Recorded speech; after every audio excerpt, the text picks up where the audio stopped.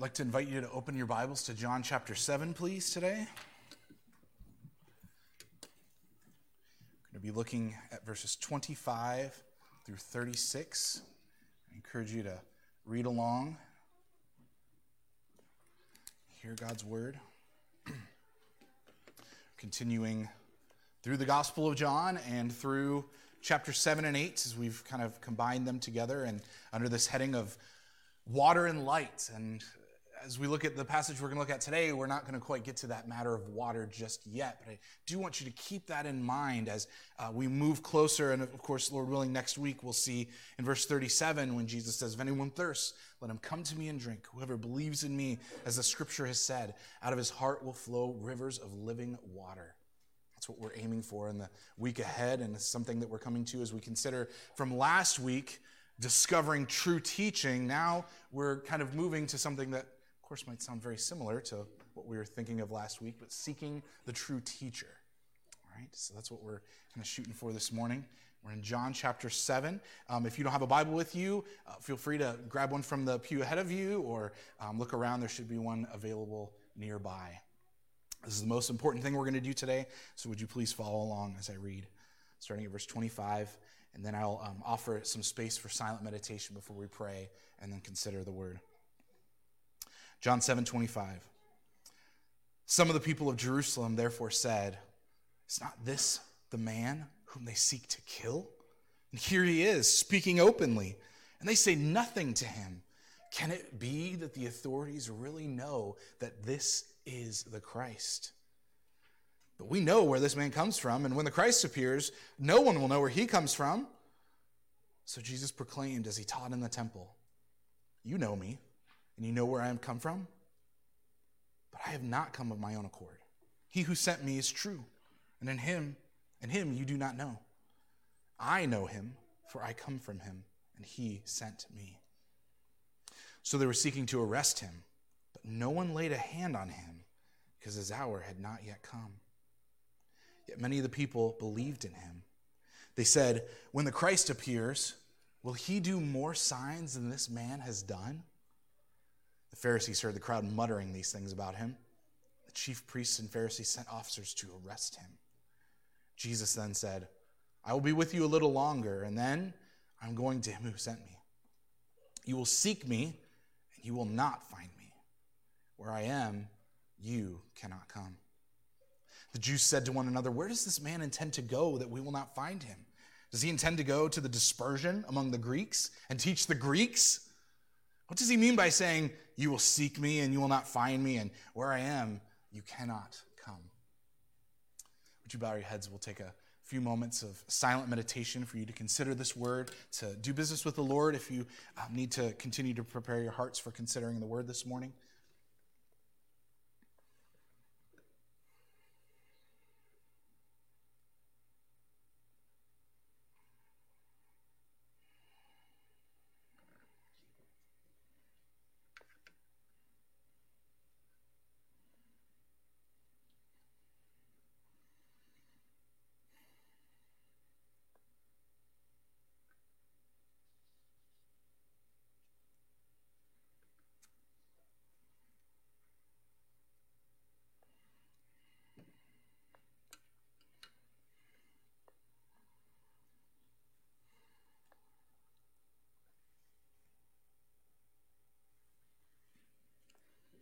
Father, we sang earlier that when you speak and we listen to your voice, new life the dead receive. Lord, we believe this morning that your word has life-giving power because your word proceeds from you. Because Jesus has taught us that he is the way, the truth, and the life. So all that we have is all that we have in Christ. All that we can hold on to, all that we can cling to. And today, Lord, it is all that we have to seek for. Would you help us, Lord, in our seeking the true teacher this morning? To not miss what the teacher is saying. And would you indeed draw us closer to your presence as you are so readily available to us this morning? would you speak to our hearts? Would you do business in the places where we need to deal with things? Would you build up and encourage us in our humility before you, that we seek Christ and no other? We thank you for it in Jesus' name. Amen. Does anybody remember what festival is going on in John chapter 7? What's that thing called? Feast of Booths. Remember a little bit of that from last week and why God instituted in his law that we should remember the Feast of the Booths? What time does it throw Israel back to in their history? Do you remember? It's the time after the Exodus, and they were wandering in the wilderness, living in booths or living in tents. We talked a little bit last week about how this Feast of Booths has an anticipation of joy and celebration and thanksgiving. Because compared to a time in their history where they had no true home, it felt like, they were on their way to the promised land, they were meant to celebrate the Feast of Booths as a celebration of being brought to it, to have moved away from that time of seeking the promised land and to have been found in it. And so the Feast of Booths was a time where every Israelite family was to build tents and live out under the stars and be reminded of the wandering of their fathers before them, and to be thankful for the harvest of land that they've found, the goodness of the land that God had brought them to. Now, during the Festival of Booths, the Feast of Booths rather, it wouldn't be unusual for many rabbis who might have been traveling around, itinerant preachers, with their disciples to come to the Feast of Booths and to prepare some kind of message to give while they're in Jerusalem. And so it wouldn't be odd to see a rabbi speaking with his disciples and crowds starting to gather around him. Can you imagine this Feast of Booths when Christ is teaching, as we've found ourselves here in verse 25 in the middle of this whole festival and his teachings? Can you imagine being one of those other rabbis who maybe you got your best sermon ever for that week, and you were so excited, you were so ready to exposit something from the Word of God and to encourage your disciples, and you get there and nobody wants to hear anything from you at all? Because there's this other guy, there's this other rabbi who's teaching, and his teaching is so unique, and so people are seeking him. And they want to know more from him. In fact, we read last week that at the beginning of the feast, when he wasn't there, there was a great disappointment. This Feast of Booths that was supposed to be a celebration, both those who were looking forward to hearing from him and those who were looking to catch him and capture him in his words were both very disappointed that he wasn't there immediately. Well, these rabbis that would have come from different places and would have been in competition with Jesus' teaching, the true teacher, the teacher of truth, him who himself is the truth, the life, and the way, they would have been coming from various different places and would have been talking about where they came from, and they would identify themselves in that way. And so when you see this conversation, even last week, of the crowds talking about, hey, these were the religious leaders saying, hey, how does this man have teaching when he never studied? He never went to school anywhere. We don't know what school he came from. Well, at the beginning of our passage today, some of the people in Jerusalem said, isn't this the man they seek to kill? And here he is speaking openly, and they say nothing about him. Could it be that the authorities really know that this is the Christ? But we know where this man comes from, and when the Christ appears, no one will know where he comes from. There's reasoning going on about, okay, we've sought out this guy, and we've met him, and we're hearing him. What are we supposed to do with him? In their minds, they might have thought, okay, well, the seeking's over. We're placed with a person in front of us who very well might be the Messiah. And how are we going to reason out whether his claims are true or not? Well, as you see, the title is Seeking the True Teacher. And it was on purpose that we read Jeremiah 29, 11 through 13. 11 especially being a very familiar verse for many of us, perhaps. I was talking yesterday about how it seemed in middle school through high school, as I hung out with my Christian friends. I wasn't a Christian at the time, but I had a lot of Christian friends. And it seemed like every couple weeks or months, somebody was coming up and saying, I found my life verse. And I'm like, what in the world is a life verse anyway? But apparently a life verse is something that you kind of hold on to. It's a line of scripture that you say, oh, this is mine. This is what God's speaking to me. And this is that thing I'm going to seek to discover in my life, right? This is my life verse. And of course it was Jeremiah 29:11. I know the plans I have for you, to prosper you, not to harm you. I mean, this is a wonderful thing, right? And yet it was written to a people who were in exile, a people who've been kicked out of their own country and who were suffering. And we know that as we come to Scripture, we cannot simply just throw whatever meaning we'd like to on what God has said. We have to actually see who he's speaking to in the first place. And how do we take something like Jeremiah 29:11 and transfer it over to where we are today? Well, Trent first continued on to verse 13 as well there, because seeking God can only truly be done rightly in one way. Because there in verse 13, Jeremiah, delivering the word of God to his people, says, in that day you will seek me and you will find me when you seek me, how? Did you catch it?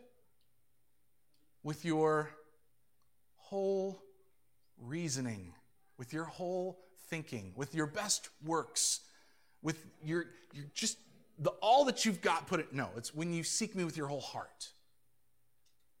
What could that possibly mean, to seek God with our whole heart? And you might even see, as you look further into the passage that we just read, where the conflict's going to come, because Jesus is actually talking to the Jewish leaders, and he says, I'm going to be with you a little while longer, and then I'm going to him who sent me, and you're going to seek me, and you're not going to find me. Almost seems contrary to what God was trying to set up prophetically about the promised land and coming back to it, and then ultimately the Messiah fulfilling that thing. How is it that Jesus can stand here and say, you will seek me and you will not find me? It's difficult. What we need to do with the teacher that we're called to seek this morning is to seek him in three different ways. First of all, we need to seek him rightly. Secondly, we need to seek him humbly. And then lastly, we need to seek him in a timely way. Now, you might say, we could just say seeking rightly covers all of those things. But I needed three things for this week, so this is what you got. Seeking him rightly, humbly, and in a timely way. Now, looking at the passage is very fascinating if you try to break it down and see the movement of this passage. In verses 25 through 27, we see a baffled crowd. And then in verses 28 through 29, we have a conversation of who knows who.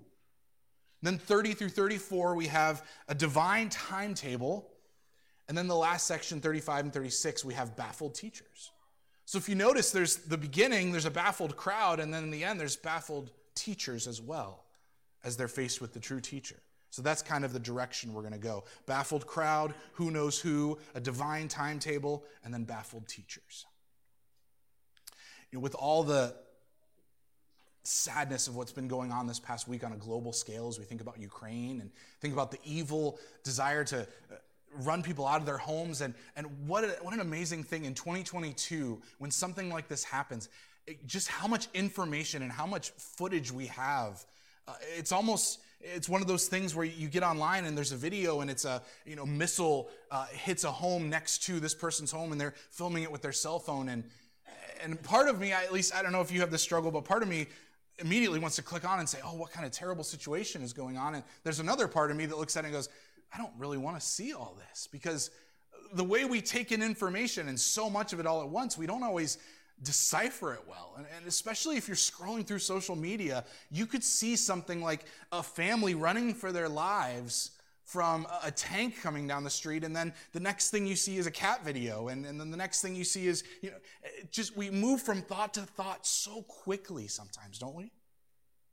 And yet in Russia, or rather in Ukraine, because of the Russian attack, there's so much that's been thrown out of whack for Ukrainians. And one thing that was very interesting, just yesterday it happened, was Elon Musk. You guys know that guy? Pretty famous, smart, rich dude. Elon Musk took his Starlink satellite internet providing, and he actually enabled the whole nation of Ukraine to access the internet via satellite, so that there's nowhere that Russia can go in and cut the cord and cut them off from the internet. It's a pretty wonderful thing if you think about it, right? And this is not just so that Ukrainians can occupy themselves while they're hiding in subways and scroll through social media, but think about the things that they would need. Some of the things that were listed were things like healthcare. I mean, how many of us do our doctor's visits virtually now anymore? Even thinking about communication with people outside and trying to find help. I mean, having internet access is a very vital thing. And what's happened for the Ukrainians in this regard is pretty wonderful. It could really have a huge impact. We don't know exactly what just yet. But it enables people to seek information, right? And to connect with each other, and yet not quite in person. It gives something of what a lot of us have kind of imagined. Boy, if my internet were to go out for a month, I don't know what I would do. And yet, what is provided digitally is something that cannot ultimately cannot match with what is provided spiritually for us in seeking the true teacher. We can seek information. We can even seek to connect with other people electronically, digitally, but seeking the true teacher can't happen that way. Certainly there's a lot online that can help, right? Certainly things like what we're doing right now. I mean, we're streaming to Facebook Live, right? So that other people can watch the service and hear the word, and that's really good. We need to actually seek the true teacher himself in relationship. This call this morning to seek the true teacher comes from the place of dealing with the teaching last week and discovering what he has to say, to now saying we have to deal with the teacher himself. What are we going to do with Jesus? What is our overall action towards him going to be? And I was thinking about what Jesus is calling people into from even the beginning of the Gospel of John up to chapter 7 right now.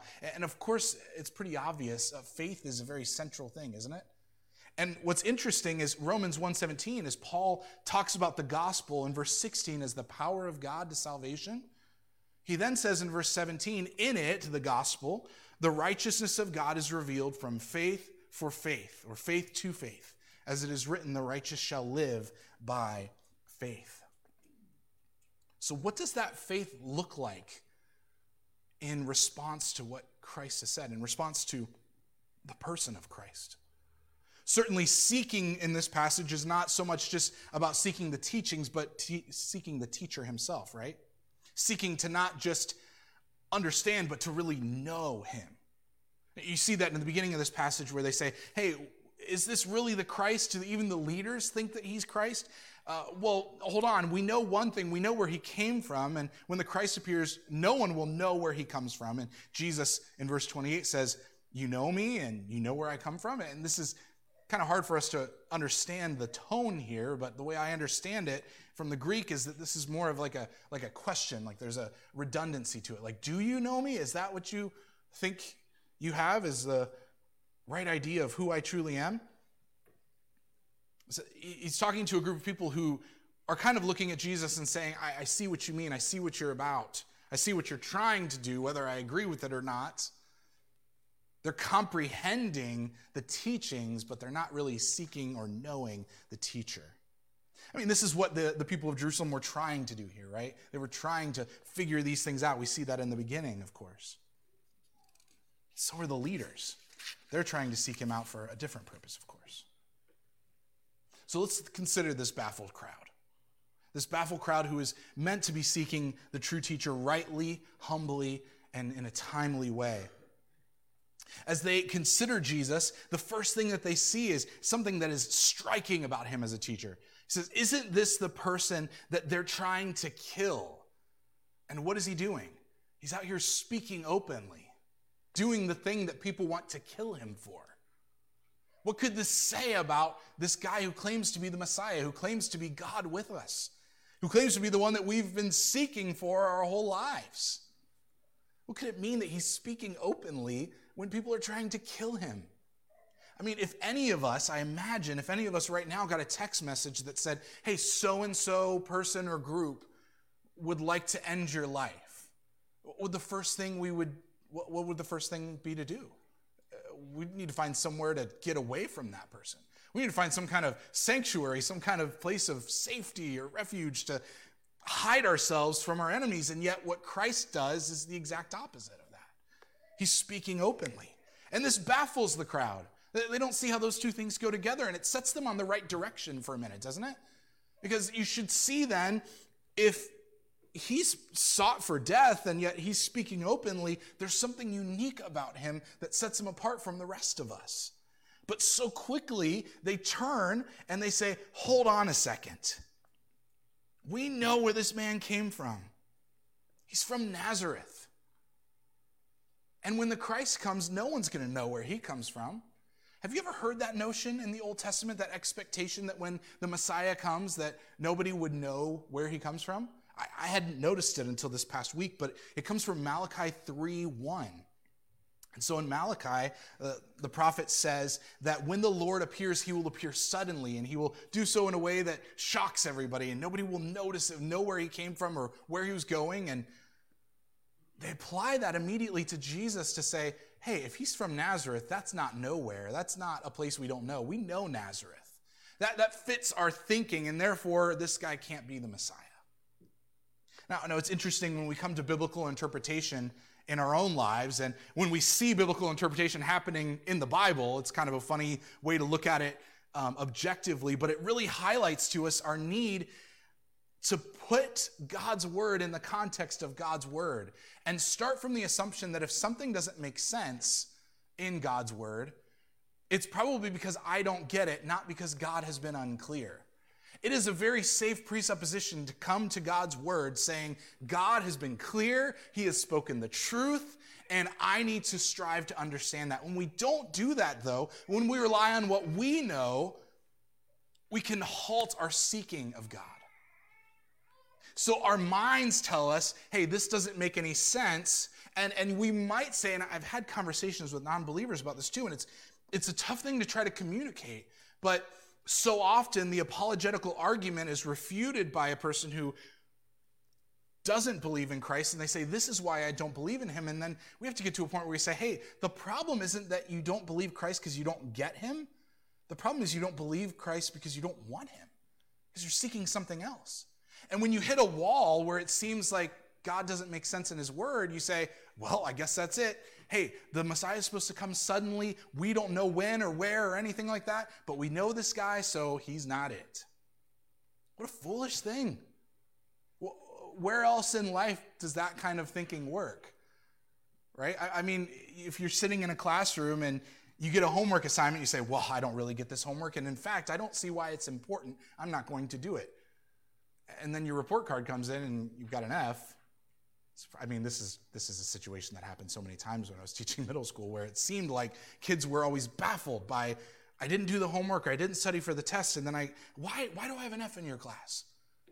I mean, the proof is in the pudding. It's right there. You failed. You didn't do it. You did it half-heartedly, or you didn't put the time in that was necessary. You didn't actually seek to do what I set out for you to do. You sought something else instead. Because if they were so biblically minded and thinking about a passage like Malachi 3:1, they would also have to compare it to Micah 5:2, which is a very familiar Christmas passage to us. It's you, O Bethlehem, from you will arise a ruler that will shepherd my people Israel. Okay, so he's supposed to come from Bethlehem. But I find another wall there too. So even if I'm not going to take Malachi and Micah and try to put them together, I can say, well, hey, he says Bethlehem here. Everything I've heard about Jesus, the crowds might be saying right here, hasn't been about Bethlehem. We don't call him Jesus of Bethlehem. We call him Jesus of what? Nazareth, because that's where he moved. He was born in Bethlehem, but then he also had to move to Nazareth so that the scripture could be fulfilled that he'd be called a Nazarene as well.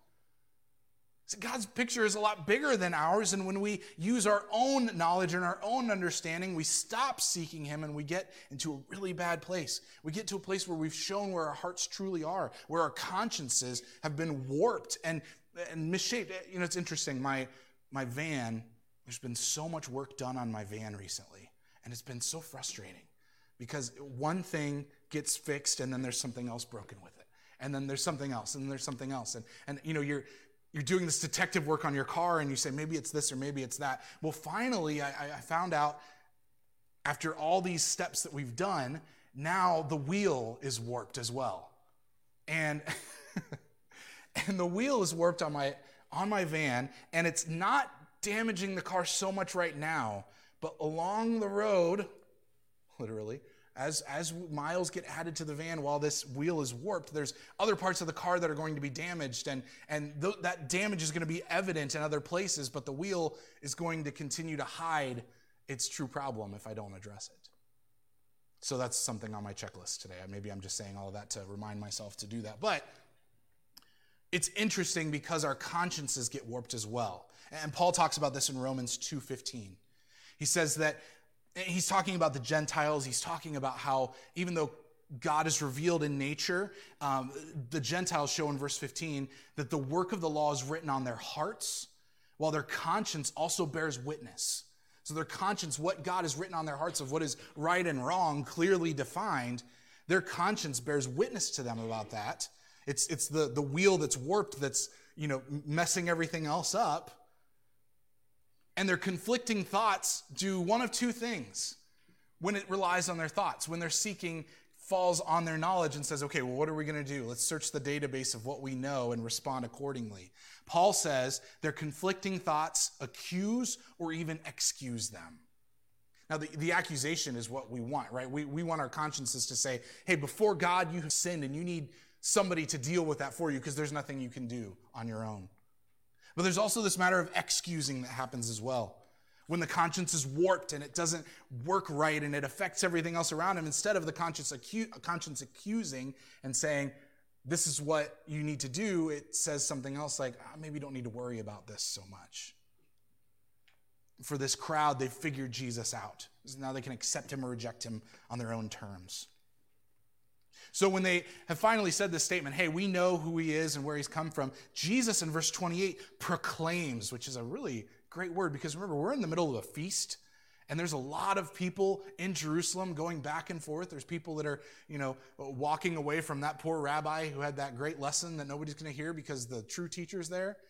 And they're hearing these kind of things and Jesus opens his mouth and says, do you know me? Do you know where I'm from? Have you really figured me out? You said that no one's supposed to know where I'm from, and since I'm from Nazareth, I can't possibly be the Messiah. What's so fascinating about why John tells this story is because what do we have in the beginning of John? In verse 1 of chapter 1, in the beginning was the Word. What is the origin of Christ? In the beginning was the Word, and the Word was with God, and the Word was God. The fascinating thing is that, yes, he does come from Bethlehem. He was born in Bethlehem. Yes, he lived most of his life in Nazareth. Yes, he even left for Egypt for a short while so that more scripture could be fulfilled. But his true and most real origin is that he doesn't have one. He's eternal. He's from the beginning, from before anything ever started. And so when he says, do you know me? Do you really have me figured out? There's an irony there that we as the audience need to see, that the immediate audience there that Jesus is speaking to doesn't understand. You know me, you know where I came from, but I've not come of my own accord. I'm not like these other teachers who have been waiting for this day to present something that they've done. I've been waiting for this day to present the message that God the Father has given me to present. Something strikingly different about him. So the crowds, the baffled crowd, rather than seeking him rightly, they're seeking him according to their own minds. They're throwing away humility that might say, hey, maybe we've got it wrong. Maybe we need to think about what God has said here. And then, of course, the Pharisees come in too. Yeah, we are seeking you, just like the crowd is. But we know right off the bat, we need to kill you. That's what we want. During a season of grace where the Messiah is there and he says, I will be with you a little while longer, and then I'm going to him who sent me. A time where he's there to present the grace, the good news of what he's going to do to save sinners. There's a large group of people who want to end that whole season of grace. And not just passively to just say, hey, when is this going to be over? When is he going to finally shut up so we can go back to what we wanted to do? But there's even a group that says, what can we do to shut him up? What can we do to make him stop? We're going to have to kill him. It's a pretty extreme measure, but the truth is that in the sinful heart, it's not as far away as we think. I mean, yeah, there's clearly a crowd here who's just kind of baffled and they're just thinking they're not going to do anything to Jesus. But then there's these Pharisees who have been so reliant on what they know. to a deeper level than the crowds and their own understanding. These Pharisees, these teachers, have gone from hearing the word of God to the point where their conscience now excuses them from it, and they're ready to oppose Christ in any way they possibly can. Jesus says to that group, "You will seek me and you will not find me. Where I am, you cannot come." Their opportunity to seek and know was coming to a halt because time is not a help to anyone.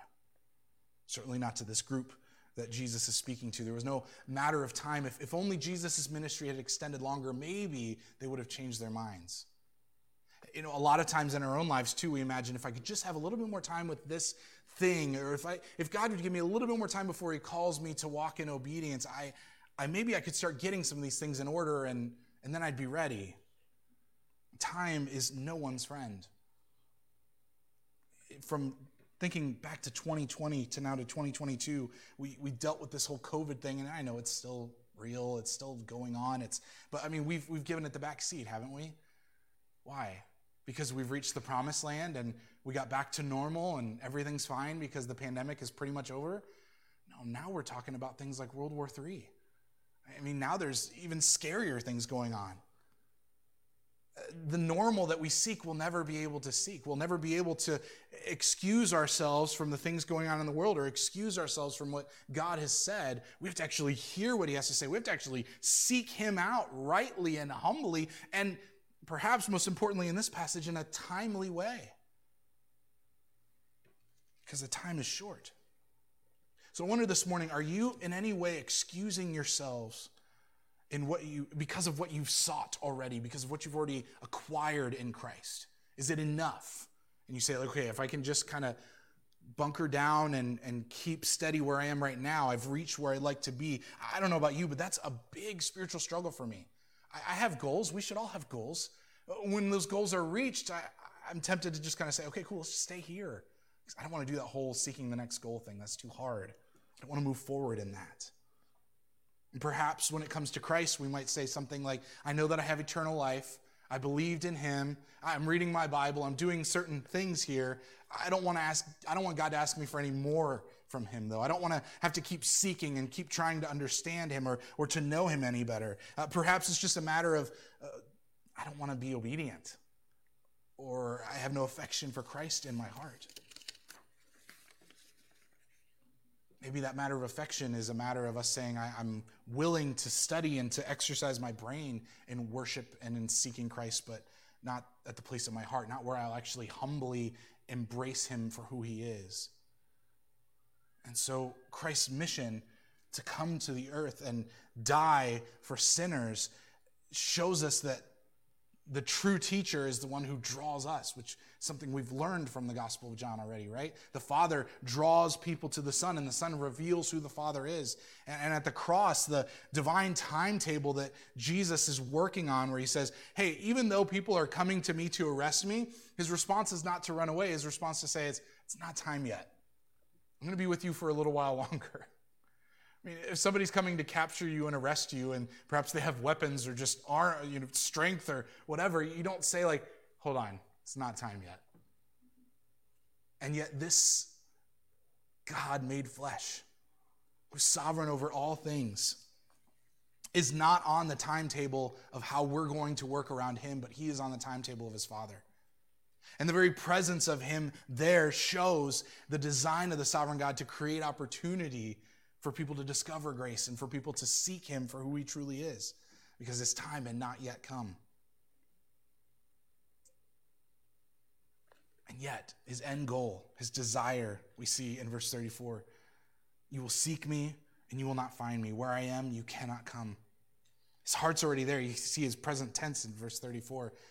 I'm already there in my heart. Well, where is that? Go back again to verse 28 and 29. He who sent me is true, and him you do not know. I know him, for I come from him, and he sent me. And that's where he's going back. His desire on earth in his ministry is to fulfill the will of his Father and to walk in obedience, to walk humbly, to do the right thing when we don't do the right thing. And in that, he invites and brings those who are seeking into the same knowing of the Father as he is. that intimate relationship. John 17:3, you might know it. This is eternal life. When Jesus is praying, he says, this is eternal life, that they know you, the only true God, and Jesus Christ whom you have sent. The whole purpose of being sent was so that that teacher, that true teacher, would bring people back into the truth and bring them into right relationship with God. And that's what he accomplished at the cross. So that those who believe have no reason to look elsewhere. Verse 31 is interesting in this regard. Many of the people believed in him. At this point where the pressure was really on Jesus and people were trying to arrest him, and yet God's timetable was not matching up with theirs, and people are believing. Faith is happening in the midst of all of that. And that's why I think, particularly as we think about Ukraine and what's going on there, and knowing that the church is there, we need to be praying pretty seriously, pretty fervently that people would be coming to faith there, as we want to see here as well. When Jesus' hour did come, he made it possible for us to seek him truly. And in that hour of pressure, we can find that as well, as we are faced with the trials of life and the temptation for sin, all the things that are coming at us. We come to Christ, who, even Proverbs 10:11 was brought up this morning. The mouth of the righteous is a fountain of life. And that's what Christ came to give. And that's verse 37 that we're building up to, this idea of living water. If anyone thirsts, let him come to me and drink. Whoever believes in me, as the scripture has said, out of his heart will flow rivers of living water. This living water that Christ offers reverses kind of everything that he said to his opponents so far. Where at one place he says, I will be with you a little longer, and then I'm going to go away and you can't follow me. To his disciples in Matthew 28:20, he says, behold, I am with you always to the end of the age.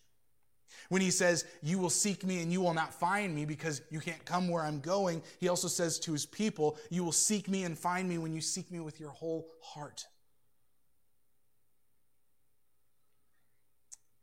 And to his disciples, Jesus says, in my Father's house are many rooms. And if it were not so, would I have told you that I go to prepare a place for you? To his opponents, to those who are lost in their sins, there's no place before God. And yet, for those who are redeemed, those who have sought out the teacher, there's salvation to be found. There is a place for us because of what Jesus has done at the cross. Realizing these things about the true teacher ought to drive us to seek him more continually, not out of duty and not out of a desire to grow our own head knowledge or to say, I've figured the Bible out, but just to know the person of Jesus more. To go beyond the teaching that is good and that we do need to understand, we do need to study, we do need to grow in, but to let that teaching drive us into the place of realizing the glory of the teacher. And from that, we ought to be drawn into his mission as well. And this is a fascinating thing, this last section, the baffled teachers, in verses 35 and 36. The Jews said to one another, where does this man intend to go that we will not find him? Does he intend to go to the dispersion among the Greeks and teach the Greeks? It's fascinating, this first question that they ask, where could he go that we couldn't follow him there? Oh my goodness, does he want to go to those dirty Gentile dogs and teach them the words of God? There's a place we could never go. Their consciences excused them from the very mission of God. It's ironic that they say this. Of course, Jesus isn't talking about going to the Gentiles in this moment, but ultimately in the end, that is where he will go. That's where he will send his people to proclaim the good news to the whole world. So no amount of learning can clarify Jesus' teaching apart from knowing the true teacher. And that's what these baffled teachers show us. Because they knew everything there was to know about the Bible. But they were far from God. They had sought him according to their own understanding and not with their whole hearts. So 2 things the teacher can teach is seeking students. If that's what you are this morning, if you are seeking Christ, there's 2 really, really helpful things, I think, that come out of this passage that we can walk away with. First of all, that divine timetable extends comfort to his people. Imagine yourself standing next to Jesus in this festival when he says, hey, you can't arrest me yet because my time has not yet come. What kind of confidence is that?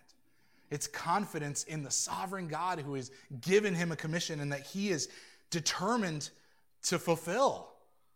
But it's not his determination that is primarily his reason for confidence. It's his Father in heaven, whom he knows is in control. And so we have that kind of comfort as well.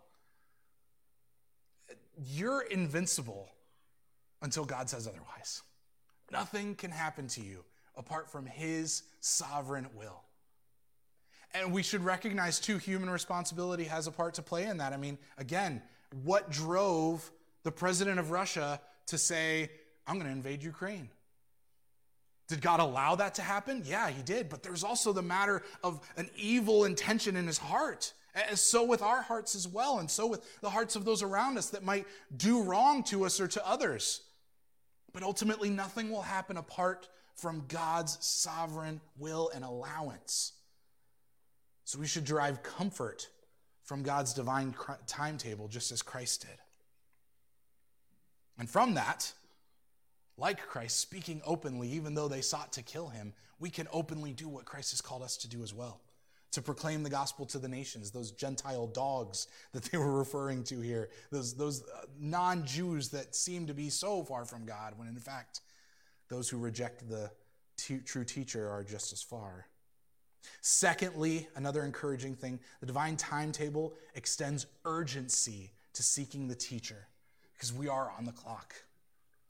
We don't really have anything else more important to do that we can set seeking Christ off to the back burner, to set it down, further down on our list. I don't know about you, if you're a calendar person, I like to create a list of all the things I have to do so that I can check them off during the week.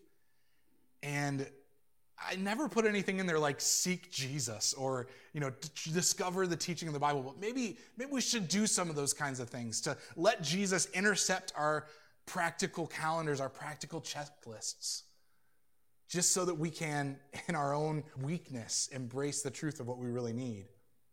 Because this divine timetable means that urgency is laid on us to do what God has called us to do. We are on the clock.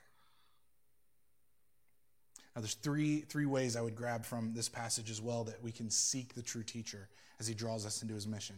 First of all, it's a matter of perception. Believers want to see Christ as accurately and as truly as possible. If you're in Christ, you have a desire built into you that says, we need to know him more. We want to know him rightly, not so that we can get all the right answers on a Bible quiz, but so that we can understand the one that we love and that loves us. So our perception matters. Secondly, the presence is another priority for those seeking Christ. Believers want to do whatever is necessary to embrace the presence of Christ more, to dwell in the sanctuary that they have in him. And then lastly, is a matter of pleasure. Believers find pleasure in the relationship they have with Christ and seek to please him as well.